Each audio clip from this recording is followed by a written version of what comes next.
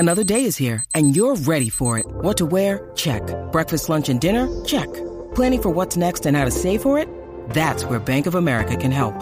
For your financial to-dos, Bank of America has experts ready to help get you closer to your goals. Get started at one of our local financial centers or 24/7 in our mobile banking app. Find a location near you at bankofamerica.com/talktous. What would you like the power to do? Mobile banking requires downloading the app and is only available for select devices. Message and data rates may apply. Bank of America N.A., member FDIC. The holidays are here, and so is another Midnight Myth Christmas special. Put on the kettle, light a fire, grab your coziest blanket, and settle in as we unpack one of the greatest Christmas stories and greatest movies of all time, Frank Capra's It's a Wonderful Life. For more, visit us on Apple Podcasts, on Twitter at The Midnight Myth, on Facebook, and on Instagram at Midnight Myth Podcast. We're also at midnightmyth.com. Merry Christmas, happy holidays, and a happy new year to all.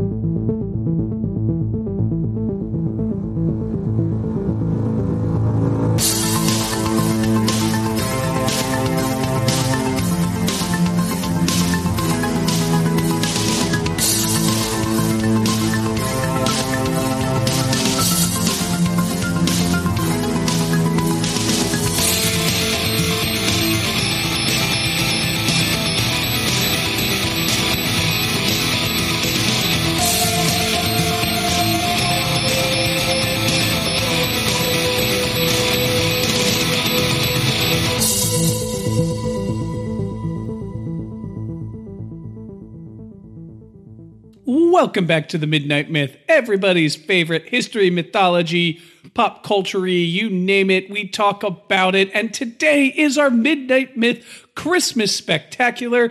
As always, I am very excited to be here today, and I'm even more excited to talk about Christmas storytelling. It's a time that only comes once a year, and it comes so quick and then it's gone, but I love Christmas so very much. And before we begin, I just want to take this moment and wish everybody, whatever winter celebration you celebrate, be it Christmas, Hanukkah, happy it, and just happy all of it. Happy all of it. So much love and good cheer.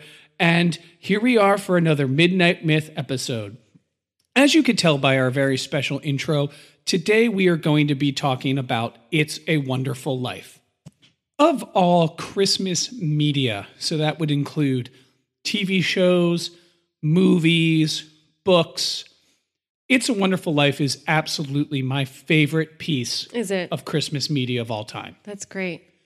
And for a variety of reasons. I mean, we've all seen it numerous times, but I think this episode we are going to be discussing a few things. One, it has a fascinating history. Yes. So we're going to talk about how this movie got made, some of its challenges, some of its pitfalls that it had in its time, how it evolved from a movie that was at its time a total flop and turned into the holiday classic that it is today. We're going to be talking also a lot about its themes and its messaging. To me, the central question that I want to get to is, what makes a great Christmas movie? Right. And why not look at, in my view, the best Christmas movie of all time to answer that? And I think as we are scrolling through the internet here, there's a lot of chatter out there about what the best Christmas movie is, what makes a Christmas movie. And I think this is our way to lend to that and lend to that voice. And I couldn't be more happier to talk about it. I'm really excited to talk about it too, because I have a very deep personal love for It's a Wonderful Life. And I think a lot of us growing up found that, kind of personal connection to it, whether it was with Mary whispering in George's deaf ear, George Paley, I'll love you till the day I die. Or whether it was watching, how this character navigated the pitfalls of his life and how selflessly he put himself out there. Or whether we just fell in love with Clarence Oddbody or Zuzu. Every single one of us has a connection to It's a Wonderful Life, who has seen it. And I think it's truly special for that in the way that it connects with especially as an American story, and kind of gives us a blueprint for who we are at Christmas time. When you were introducing this, you said some things about how Christmas comes only once a year and what a great time it is. And you're right, it does only come once a year. And the challenge that we all face is how to hold on to the kind of cheer and the kind of radiance and the kind of joy that we create around this time. And I think great Christmas stories challenge us to do that. So if you listen to our Christmas special last year on A Christmas Carol, you hear us talk about Dickens trying to create an understanding of the past, the present, and the future that leads us all to be more like an evergreen tree that doesn't shed its leaves, that remains green all year round. And I think It's a Wonderful Life challenges us in the same way, just like every other good Christmas story. So that's kind of how I enter this conversation about what makes a good Christmas story. Does it challenge us to be more evergreen? Does it challenge us to find a sustainable way to be good, to be joyous, to appreciate, and to love? And that's what It's a Wonderful Life does. So as we jump into unpacking its histories and unpacking its themes, that's my challenge going forward, is how do we become more evergreen? How do we carry Christmas with us all the year? Wow. Okay. Let's begin. Yeah. I love it. So let's talk first about the history. We mentioned that it was directed by a man named Frank Capra, who's a pretty fascinating guy. He was a successful movie director, and then World War II happened. And like many people in show business, they wanted to contribute to the war effort. So he ended up helping create American propaganda to help spread the message of the war, to help create the narrative that the war is about a great America versus a fascist, evil empire, and also help sell war bonds. Yeah. So it was the way that he contributed. After this, the first project that he made after the war was It's a Wonderful Life. It was one of the few movies where he actually had a lot to do with the screenplay. It was an adaptation from the book. The book's name is blank. The Greatest Gift. Thank you. I forgot the name. Yeah. And he actually created a studio to fund and make this movie. This was his sort of magnus opus. Is that? Magnum opus. Magnum opus. Thank you. This is in his view, his crowning achievement. Interestingly enough, the movie ended up going horribly over budget. It ended up planned with a $1 million budget. It ended up costing $3.7 million. And it only made $3.3 million in box office sales. Wow. The studio that Frank Capra founded to fund and make this movie went bankrupt as a result of this. And Frank Capra was never really, again, a mainstream success. Yeah, he kind of fell off the radar after this. He made 5 movies after It's a Wonderful Life, and all of them kind of went by with a little bit of a humph. Right. And part of the reason for that is after he made this movie and it lost so much money and his studio folded, no studio really wanted to give him a large treasure chest of funds to make other movies. Right. So this was his greatest crowning achievement in his eyes. Clearly, history has proven that correct, but it also was such a financial and box office failure that it almost ruined his career. Yeah. And in many ways, it was a critical failure, too. There was a very mixed reception. And of course, it did get vindicated by many Oscar nominations, but it didn't win very much. And it was seen as overly sentimental, overly schmaltzy, in a time that we like to look back on and think that was very gauzy and very, pro-American and not complex and very black and white in its morality. It was seen as too black and white in its morality. So the other great movie that came out that year was The Best Years of Our Lives, a William Wyler film, which ended up sweeping the Oscars in all the categories that It's a Wonderful Life was also nominated in, which is a wonderful movie, has not stood the test of time in the way that It's a Wonderful Life has. It still holds up. It's still excellent, but I could say that in a crowd of people and more people would have seen It's a Wonderful Life or heard of It's a Wonderful Life versus Best Years of Our Lives. But that was a movie, like many that were coming out at its time, that were deeply cynical. It was about, soldiers coming home from the war and dealing with the fallout, dealing with the grief and the trauma of having been in war. And so it dealt in deeper ambiguities and grittier realities of war than It's a Wonderful Life did, even though It's a Wonderful Life has come through as a very, very interesting character study today. So it's interesting to look back on what else was happening in that time, what else was being seen, and see that It's a Wonderful Life was actually seen as too simple, too straightforward, and too gauzy. Well, in terms of the attitude of the nation and the entertainment that they wanted post-World War II, digging into the history of this movie, we like to think of the generation that came back from World War II. We call them the greatest generation. Well, the cost of treasure and blood and sacrifice to win the war left a cynical and darker frame. Absolutely. Wars cost a ton in so many ways, in both material and spiritual. And because of that, we saw an emergence of darker films really holding the public's imagination. Yeah, we see the birth of film noir. In comes Frank Capra wanting to combat this cynicism with one of the sweetest movies ever made. I mean that sweet not in terms of flavor, but in terms of emotion, in terms of kindness. Absolutely. A movie that preaches the greatest values that we can learn from things like organized religion, the common man, the joy of the small, the small town and the small town mentality that many people just weren't really in the mood for. They did not have the appetite for it. So interestingly enough, in 1974, the studio that had the copyright for It's a Wonderful Life forgot to file for it, and it fell into public domain. Yeah. And this is where the movie got its rebirth. Because I didn't know this. Once it fell into, a clerical error to not file for the copyright, it entered into the public domain, and suddenly TV networks could just play it since it was a Christmas movie and people love it. So it just went everywhere because it cost nothing to play. And in that, it got its rebirth. People started watching it in the 70s. Yeah. And in that time, people started falling in love with it. And it then took its rightful place as the classic Christmas movie that it is today.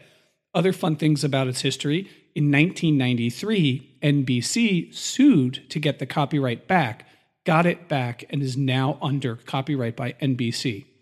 So they can ultimately dictate who gets to play it, when, and where, which is why currently it's not on TV as much as it was when I was a little boy. Yeah, it used to be all day Christmas Day from midnight to midnight. It was playing over and over and over again. On every channel. On every channel. It doesn't do that anymore. It still gets played a lot, yeah. but it doesn't do that anymore because NBC now has the rights to it. Another fun fact, to rewind back to 1947, on its initial reception, the FBI had a few things to say about it. They released a memo stating, quote, "With regard to this picture, It's a Wonderful Life, redacted, stated in substance that the film represented rather obvious attempts to discredit bankers by casting Lionel Barrymore as a Scrooge type so that he would be most hated man in the picture. This, according to these sources, is a common trick used by the communists," end quote. So the FBI was very upset about how socialistic and pro-communist the film was and how anti-capitalist and anti-banker the George Bailey's story was. So very poor reception there, but really interesting to look back at this piece of Americana that's so venerated that was actually denounced by the FBI as communist sympathizing. That is so cool. It's crazy. I'd like to peel the layers of that onion a little bit. Mm-hmm. And let's pause and ask ourselves a question. Why would the FBI think this movie is sympathetic to communism?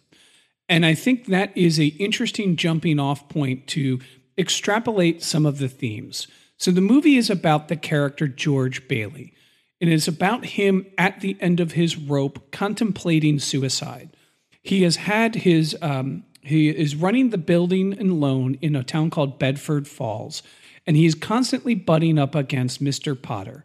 And there are two successful business people in all of Bedford Falls, George Bailey and Mr. Potter. And success is measured by kind of different metrics when it comes to the two of them. But they are at odds. And George Bailey is the hero. Potter is the antagonist. Potter wants the building and loan because he wants everything. And George is there to stop him. But we get more than just why Potter and George are butting heads. We see all of George's life. And at every critical juncture, at every crossroads that he is at, he's chose service to Bedford Falls over his own personal individual desires and wants. This is a man that wanted to go to college, explore the world. He wanted to be a famous architect or urban planner, designing and building things. He was a man of high ideals and high vision, high passion and drive. And right on the cusp of him about to leave Bedford Falls, his father unexpectedly dies of a stroke. Right. And this is the opportunity that Mr. Potter is waiting for. Mr. Potter will use this to dissolve the building and loan unless George Bailey steps in to run it. And what does George Bailey do? He gives up his dream. The money that he was going to use to go to college, he gives to his little brother, and he runs the building and loan, and he builds his life there. So a lot of summary there, but I think important to highlight that there is a central economic argument and moral argument, I'd say, about economics happening in this movie. I think it's worth understanding. And to do that, I would like to go backwards even further, if you'll permit me, a long point. So Americans' economic system as we know it, we currently call it capitalism. It is birthed out of an area and time called the Enlightenment, and out of primarily many economists, but a Scottish philosopher by the name of Adam Smith. Right. In 1776, important year for America, he wrote something called An Inquiry into the Nature and Causes of the Wealth of Nations, in short called The Wealth of Nations. And it's the building blocks of the economic system we have today. In it, he is arguing against a system called mercantilism. Mercantilism is when there is a merchant class that, based off of the patronage of a monarch, controls the flow of goods. So if you want to get tea from England to Massachusetts, a merchant appointed by the king is the one that transports it. The cost for that tea is ultimately going to be set by this merchant class in conjunction with the crown. And this was the bedrock of America's argument that it had with Great Britain that led to the founding of our nation, is that it wanted the goods to flow and goods to be traded without interference from the merchant class. Right. And Adam Smith, he had this theory called the invisible hand. And what the invisible hand is that markets, when left unregulated and unmanipulated by monarchs, would guide to the greatest good naturally. And that when individuals pursue their own self-interest above all, ultimately the community will benefit. So let me give you a simple example of what Adam Smith was talking about. I want to be a butcher. I want to be a butcher because there isn't a butcher in the town that I live in, and I know how to be a butcher, and I think I can make a lot of money. So in order for me to make a lot of money as a butcher, I want to have the best meat at the best price possible. And if I do this, not only will I individually get rich, the town will be fed because somebody is there supplying the town with the necessary things they need to eat. And that would be an example of the invisible hand. You flash forward into the end of World War II, there were two central economic systems at play: the capitalism that we have today and Marxism or communism. And those two economic systems manifested in different nations battling for control over the global economy. As we know, capitalism ultimately won. In that, when capitalism defeats communism as the global economic system, there were plenty of societies that wanted to figure out where do we go from here. And around in the 70s, right at the time that we see the emergence of It's a Wonderful Life back into the public consciousness and becoming the classic that it is today, we have a new economic philosophy built off the fall of communism called neoliberalism. Wow. Okay. So this happens in the 70s while communism is failing, and ultimately in the 80s it fails. And we have this new capitalist thought. And I'm going to read a quote about neoliberalism that I think describes it better by a man named David Harvey from the Oxford Press. Neoliberalism, the doctrine that market exchange is an ethic in itself, capable of acting as a guide for all human actions, has become dominant in both thought and practice throughout much of the world since 1970 or so. Its spread has depended upon a reconstitution of state powers such that privatization, finance, and market process are emphasized. State intervention in the economy are minimalized, while the obligations of the state to provide for the welfare of its citizens are diminished. End quote. So we have the building blocks of Adam Smith, the collapse and decay of communism, the reintroduction of neoliberalism.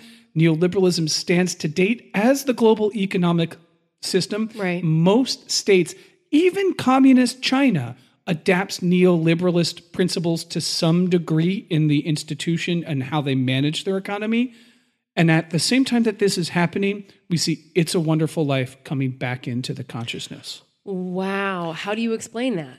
So in many ways, unintentionally, I think we see a deep, deep critique of neoliberalist ideals at play in It's a Wonderful Life. As though it kind of anticipated this. Yeah, yes, and Right. I don't think Frank Capra, he wanted to tell a beautiful story about good, simple people and a story about religion and Christmas and the enduring human spirit, which he did admirably and succeeded. Yes.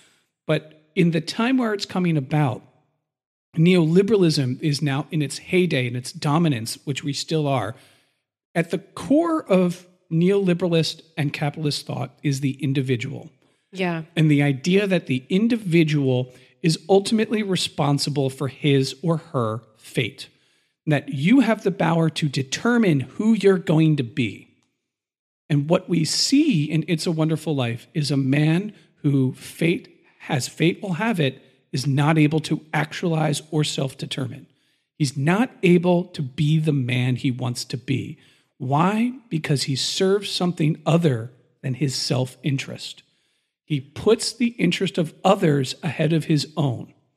And in this, when we get to the point of divine intervention, when Clarence comes and shows a pocket universe, if you will, Right. where George Bailey never existed. existed, we see what happens when self-interest is allowed to run unchecked and unstopped by more communal and altruistic thinking and business practices. And what do we see? We see Harry, George's brother, never got the chance to grow up because he died.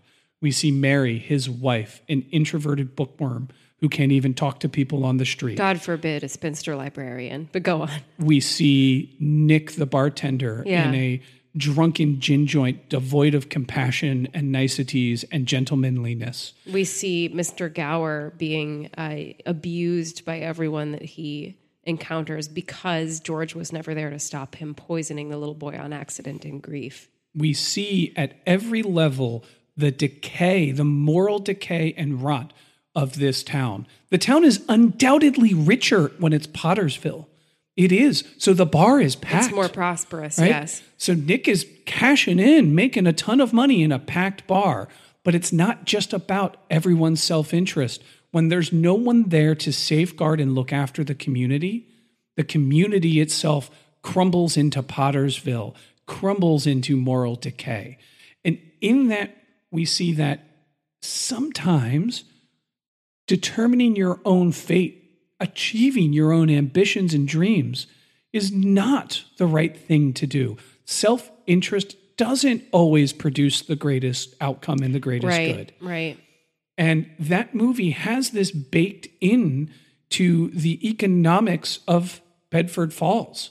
And without the Baileys to stand against selfishness of the Potters, we see a community that's completely decimated, even though it's richer, is morally decimated and by far worse off. There's an incredible tension between the neoliberalist drive, or the drive to make your own life, to pursue your great adventure, and the needs of the community, the needs of the individual versus the needs of the community. It's interesting. I think this is a great segue into one of the things I was researching when looking at It's a Wonderful Life a little bit closer, because George Bailey is an ultimate tragic figure, right? He is a character who constantly puts others before his own needs, even though he has grandiose dreams.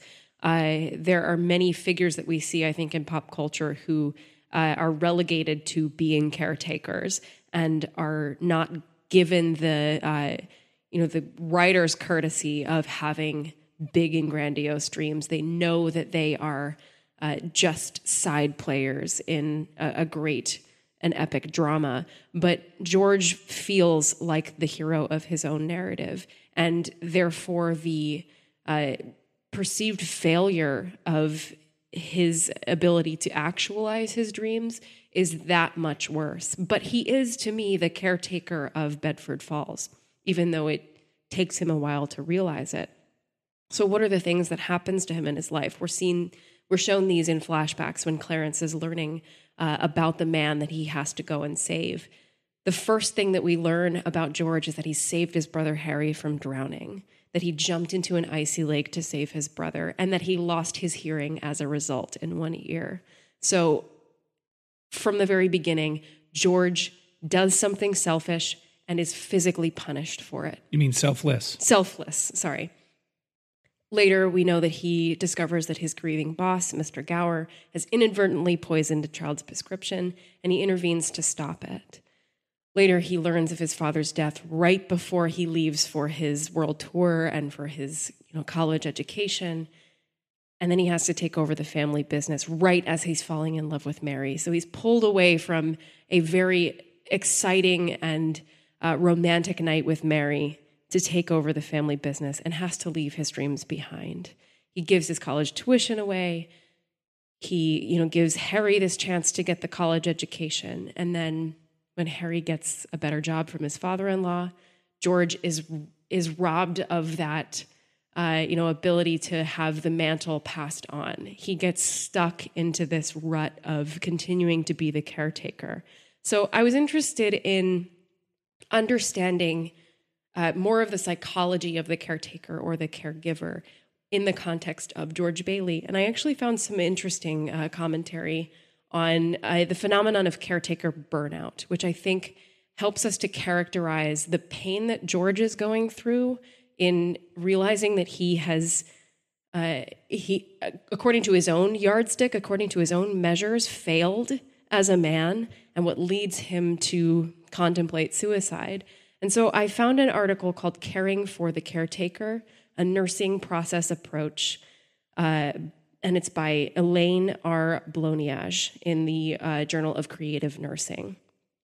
So I was really interested in this because I'm not a nurse. I don't have a whole lot of expertise in nursing, but this nursing process that she describes is what nurses would use on their own patients. And she describes teaching nurses to diagnose themselves and use this process on themselves as a way to mitigate caretaker burnout. So she diagnoses the problem at the beginning of this article. The problem is that nurses will begin their careers passionate and attuned to the needs of others, but it's an extremely stressful career that, if they don't take proper care of themselves, can lead to burnout and compassion fatigue. So she says that the most important thing that you can do is to institute a system of self-care. She talks about self-assessment, determining what that self-care looks like for yourself, and systematizing that self-evaluation, looking at yourself and saying, hey, am I still okay? Or am I falling apart right now? She talks about planning, analyzing your data and making a plan, defining your goals, deciding what needs to change to get there, and being realistic about setting priorities. She talks about implementation, taking vacations, joining committees that will help you to affect change in your community or your work environment, choosing positivity over negativity whenever you can.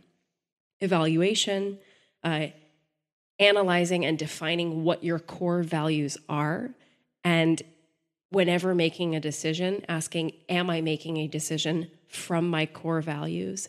And then evaluating whether or not you are staying in line with those values, and then reflection. So she talks about implementing this process that you would use whenever helping a patient to recover from a physical disease or an ailment of some kind, and using it on yourself as a system of self-care that constantly asks, what are my values? Am I in line with them? Am I falling apart? And how can I get back in line? Which I think when we look at George Bailey, if we place those structures upon him, perhaps we could have had a different outcome within this story. George Bailey. Go on. I'm intrigued. So George Bailey, as the character who everyone can lean on, as the keystone that if you pull it out, so many lives fall apart. Mr. Gower's life falls apart. Nick's life completely changes. There is no Harry to save, so many men in a transport. There's no more Bedford Falls if you remove George Bailey from this. He is the caretaker. He is the person that everybody leans on. When you are that caretaker, when you are the nurse who evaluates Bedford Falls and helps to keep the community healthy and helps to keep them housed and happy and fed, who is the caretaker for you? And the answer is sometimes you have to be the caretaker for yourself. So in that way, It's a Wonderful Life for me becomes this anthem of the triumph of self-care, right? If George Bailey checks in with himself more frequently going forward, perhaps he can avoid this burnout. If George Bailey stops to understand what is so wonderful about his life, if he looks at the little things and says, my core values are family is the most important, or my core values are, there is a moral center to Bedford Falls and doing the right thing for, the greater good is the greatest good I can do, then hopefully George Bailey can create a more sustainable framework for moving forward, because he is always going to make the selfless choice, right? He's always going to do the thing that puts others' needs before himself. But It's a Wonderful Life says it's okay to stop for a second and thank yourself. It's okay to stop for a second and do something good for yourself, because otherwise you're going to end up on that bridge. Interesting thought. Yeah. I'm chewing on it. Let me ask, and making sure I understand your point. Are you saying that George Bailey does not take care of himself well, and that's what? Yes. Yeah, I am saying that. Because George Bailey is burned out at the end. He is ready to say, my life should end because I have failed these people and failed myself, if that makes sense. Yeah, it does. It's interesting that you internalize his narrative, where I read it, and I don't think that I totally agree with you, but I always read this as it's the external world that forces his hand. It is the invisible hand of the market that works against George and his own desires. For example, George wants to be selfish. George wants to go to college and leave Bedford Falls. He just can't because his father died, and he ended up having to, it's either give the business to Potter, who he knows is demonstrably evil and bad, or sit there and stem the tide. He wants to spend the night with Mary after the pool scene and the thing, but his father gets sick, so he can't. He wants Harry to take over the family business so he can finally move on and get a job doing something that he wants. But Harry has a better opportunity in front of him. So to me, it's always about these external circumstances. He runs his business as well as he can run it with the finances that he has, but his incompetent and foolish uncle loses $8,000. And in 1947, that's a huge amount of money. $8,000. Yeah, it's like $100,000 today. He just misplaces it and hands it over to Potter and doesn't know what happened to it, forcing this crisis. Right before that money gets stolen, George is pretty happy and content. His brother's coming back from the war. There's going to be a parade for him. He's laughing about how broke he is. And then boom, in comes his uncle, losing the money, precipitating this massive crisis. So yeah, I totally agree. He does need to go through self-care. And in the end, what Clarence teaches him, and ultimately the value of friends, the value of family, the idea that success is not measured in your bank account. It's not measured in a ledger of accomplishments. It's measured in the amount of people that love you, which is why Harry calls him the richest man in town. I don't disagree with you. I do think that in a lot of cases, it is an external force that is, forcing George Bailey's hand. But if we look at certain decisions that are made, obviously his father's stroke is something that places him pretty much between a rock and a hard place. He has to make the decision that he makes. But when we look at Harry's job opportunity, it's not the same situation where Harry's fallen into a lake and he has to be saved. That has to happen. George has to do that. But when Harry's got a good job opportunity that we know from Ruth is not much money, but is probably an opportunity that he can move up from and can be happy in, George does not have to allow that. They had an agreement. Harry said, I never told her I would take it. I promised you something. You've been holding the bag for me. It's my turn. George could absolutely still force him into that position. But he makes the selfless choice in that case because he's George Bailey. Not because of an external force that says he has to take this job, but because George Bailey, internally, takes after his father. He believes that all you take with you is what you have given away. So there's no way he could make Harry do that because of his internal compass. And then when we look at Uncle Billy losing the money, George could absolutely be like, Uncle Billy lost the money, Uncle Billy's going to jail. And he almost does. He's like, one of us is going to jail and it's not going to be me. But he can't do that because he's George Bailey, because he's Peter Bailey's son, because he's the caretaker of Bedford Falls. He could never let somebody else, feel suffering if he can take that suffering on for them. And that, I think, is what I'm getting to, is that as the caretaker of Bedford Falls, as the caretaker of the Bailey family, George assumes the suffering of other people. From that very first moment when he saves his brother and then goes partially deaf because of it, he has accepted suffering as the reward for selflessness. And what I hope is the turn that he will take after this is to accept that there can be rewards and to allow people to reward him, to listen when someone says, you're the richest man in town, to appreciate when someone buys him a suitcase, and to even bless and love the knob on his staircase that comes off every time he runs up the stairs, and to love the petals that fell off of Zuzu's rose. So that's the hope that comes from the end of It's a Wonderful Life, is saying the caretaker who assumes trauma, who assumes suffering on behalf of others, should be allowed those rewards, and hopefully will have those rewards in the future.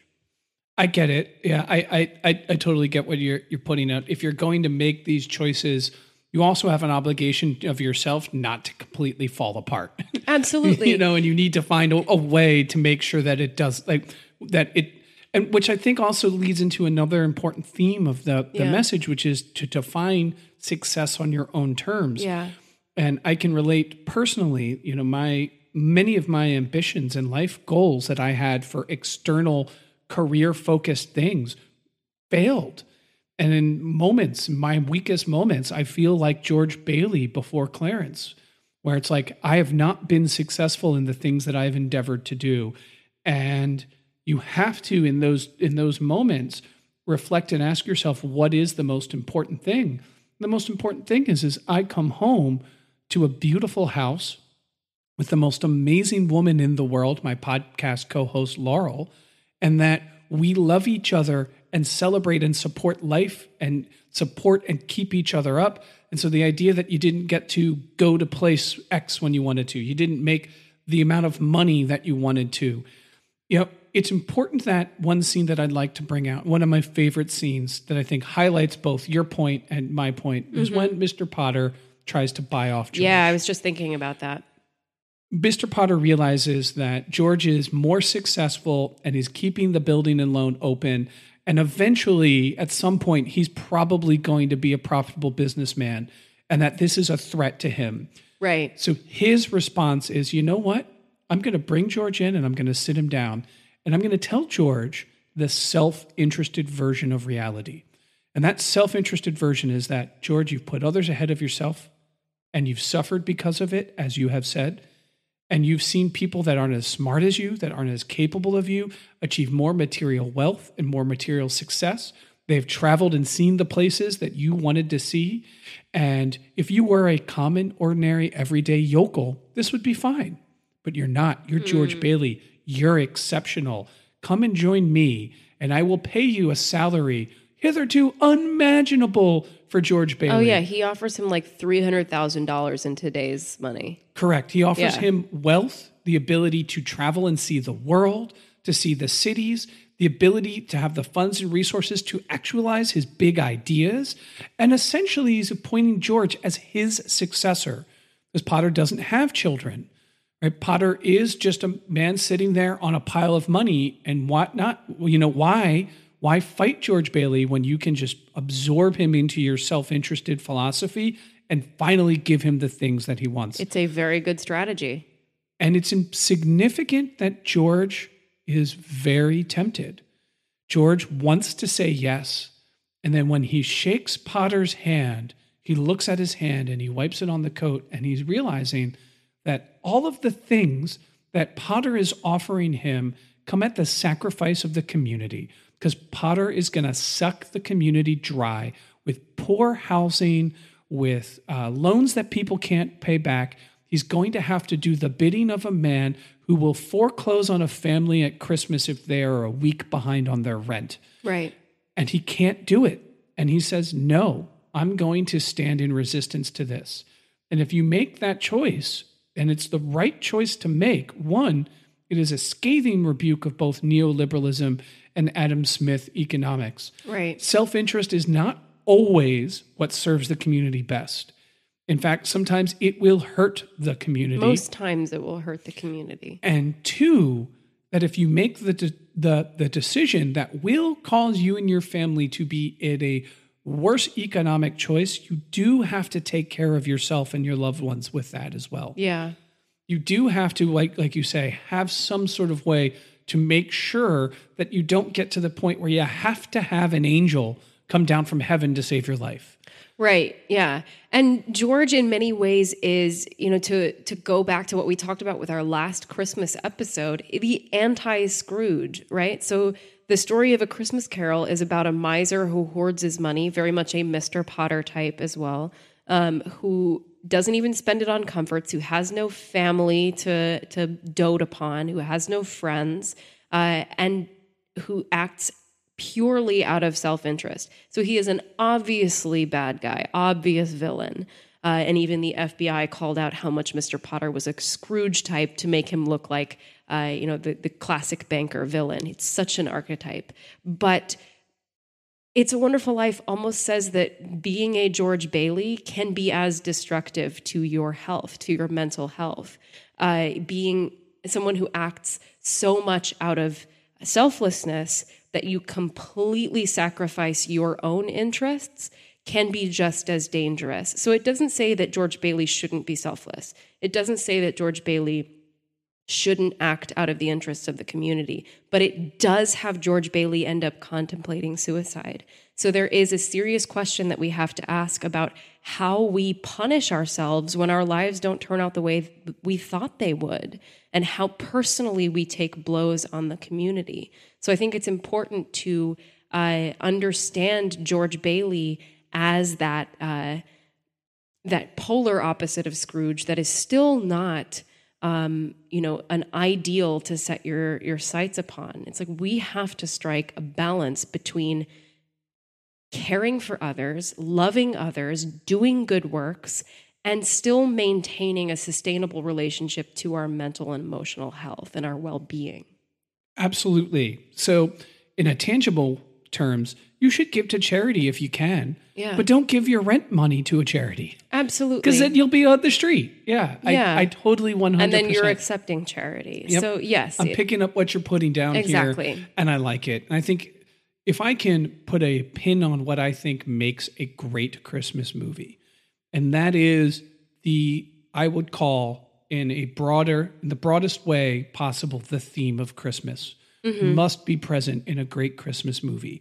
It's what separates It's a Wonderful Life and A Christmas Carol from Jingle All the Way and Home Alone. And Die Hard. Which Jingle All the Way and Home Alone, I like those movies. I'm not criticizing they're fine, them. yeah. Actually, I don't like Jingle All the Way. I think No, it's bad. But I really like Home Alone and think it's a fantastic film. I really like Elf, and it's a fantastic film. Yeah.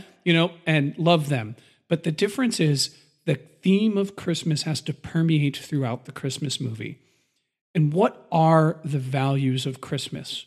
What makes Christmas such a special time? Because it teaches us that giving is better than receiving. It teaches us that all humans are created equal. And in their equalness, they are worthy of respect and love and dignity by virtue of their birth, no other reason. And that there is something higher than ourselves to which we should be in service to, whether that is Bedford Falls, whether that is your country, whether that is a higher power. The ability to serve the thing higher than yourself and to be grateful of the small things in life, because they're the most important.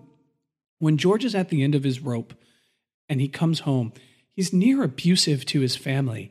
And it's difficult to watch this good man fall so low that these innocent children have to take the brunt of something they don't understand and can't contemplate. And that is a father at the end of his ropes. And we know that's not George. So it tells us how far he has fallen and how low that he has gotten, that he is actually cruel to his children and near verbally abusive, something we'd never seen from him throughout the rest of this film. And never would have expected. And it tells us that even in your lowest moments, the love of a child is still a precious gift. And these are the themes of Christmas. And these are the things that when we reflect at the end of the Christmas season, that we want to keep with us, as you said in the beginning of this podcast, that we want to keep with us, that we want to keep those values and that feeling and that love and duty and devotion are the best things that we can do. And making money is absolutely important in your life, because you have to have money to have anything. And it sucks, but that's the reality. We have to have money. So you do have to go out and make money, but it is not the most important part. And it should never, ever be the yardstick by which you measure your self-worth. Absolutely. The other theme that this carries as a parallel to A Christmas Carol is the idea that there is dignity even in poverty. There is dignity even in a shared sense of want.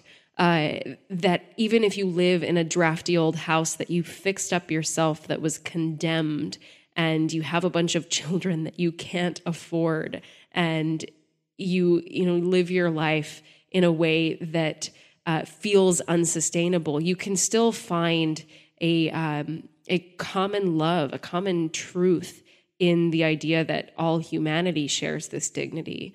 I want to take a moment to, because It's a Wonderful Life is very much George Bailey's story, obviously, but to sing the praises of his wife, Mary Bailey, who I think is just an exceptional character and an exceptional person, and who gets a little bit of the short shrift when we talk about It's a Wonderful Life most of the time, because we are talking about how selfless George is. But behind that selflessness, there is the support of Mary Bailey, and I want her to have a little bit more of her time in the sun, because when we look at George bailing out the community when there's a run on the bank, Mary Bailey is the one to suggest that they use their honeymoon money. She's the first one to pull out the $2,000 and say, how much do you need? Then she's the one who helps to orchestrate with George's friends a honeymoon of their own that they can afford in a drafty old house.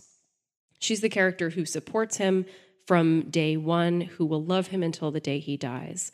And she's also the character who gets the community together when he's really in trouble and raises the money that he needs to save the bank and to save himself from going to jail.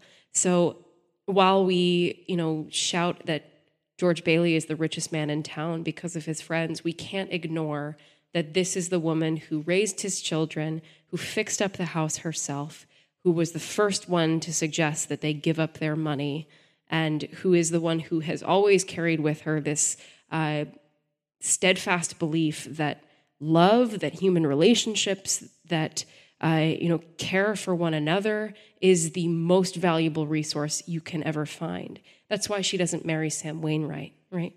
She chooses George Bailey because she loves him, not because she can marry some guy who has a bunch of money. So I think it's high time we recognize her as the great character that she is. Here, and you are forgetting too that she also does her part in the war effort.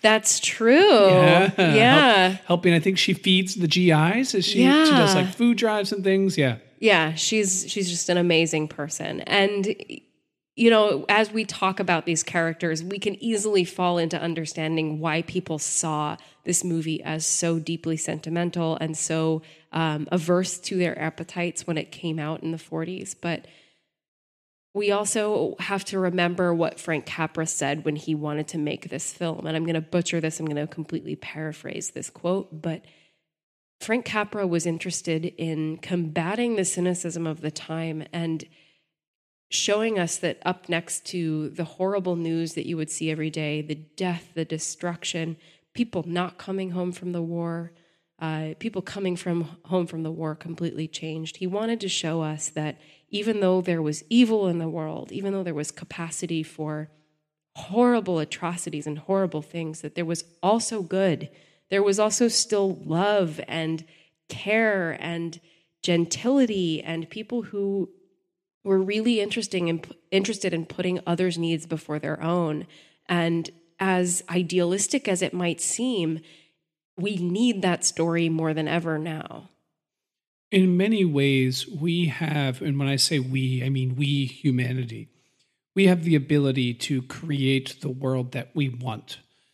And It's a Wonderful Life reminds us that we can create a world where there are Mr. Potters running everything, and undoubtedly there are greedy, cynical people in positions of great wealth and great power doing terrible things to other humans in the name of their great wealth and great power.